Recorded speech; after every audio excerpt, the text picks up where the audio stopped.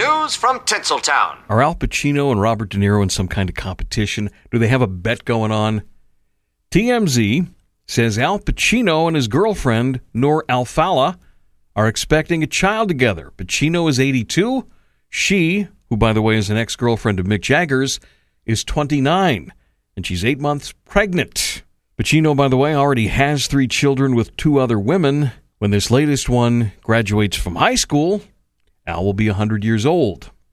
Chevy Chase and Dan Aykroyd are reuniting for a new horror comedy called Zombie Town. Movie's about an entire town that turns into zombies before 2 teenagers save everyone.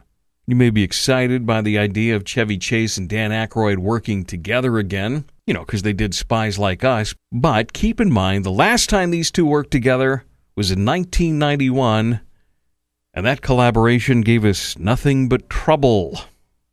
Filming on Deadpool 3 is underway, but it's a little strange. See, Ryan Reynolds is not allowed to improvise on the set, and it's all because of the writer's strike.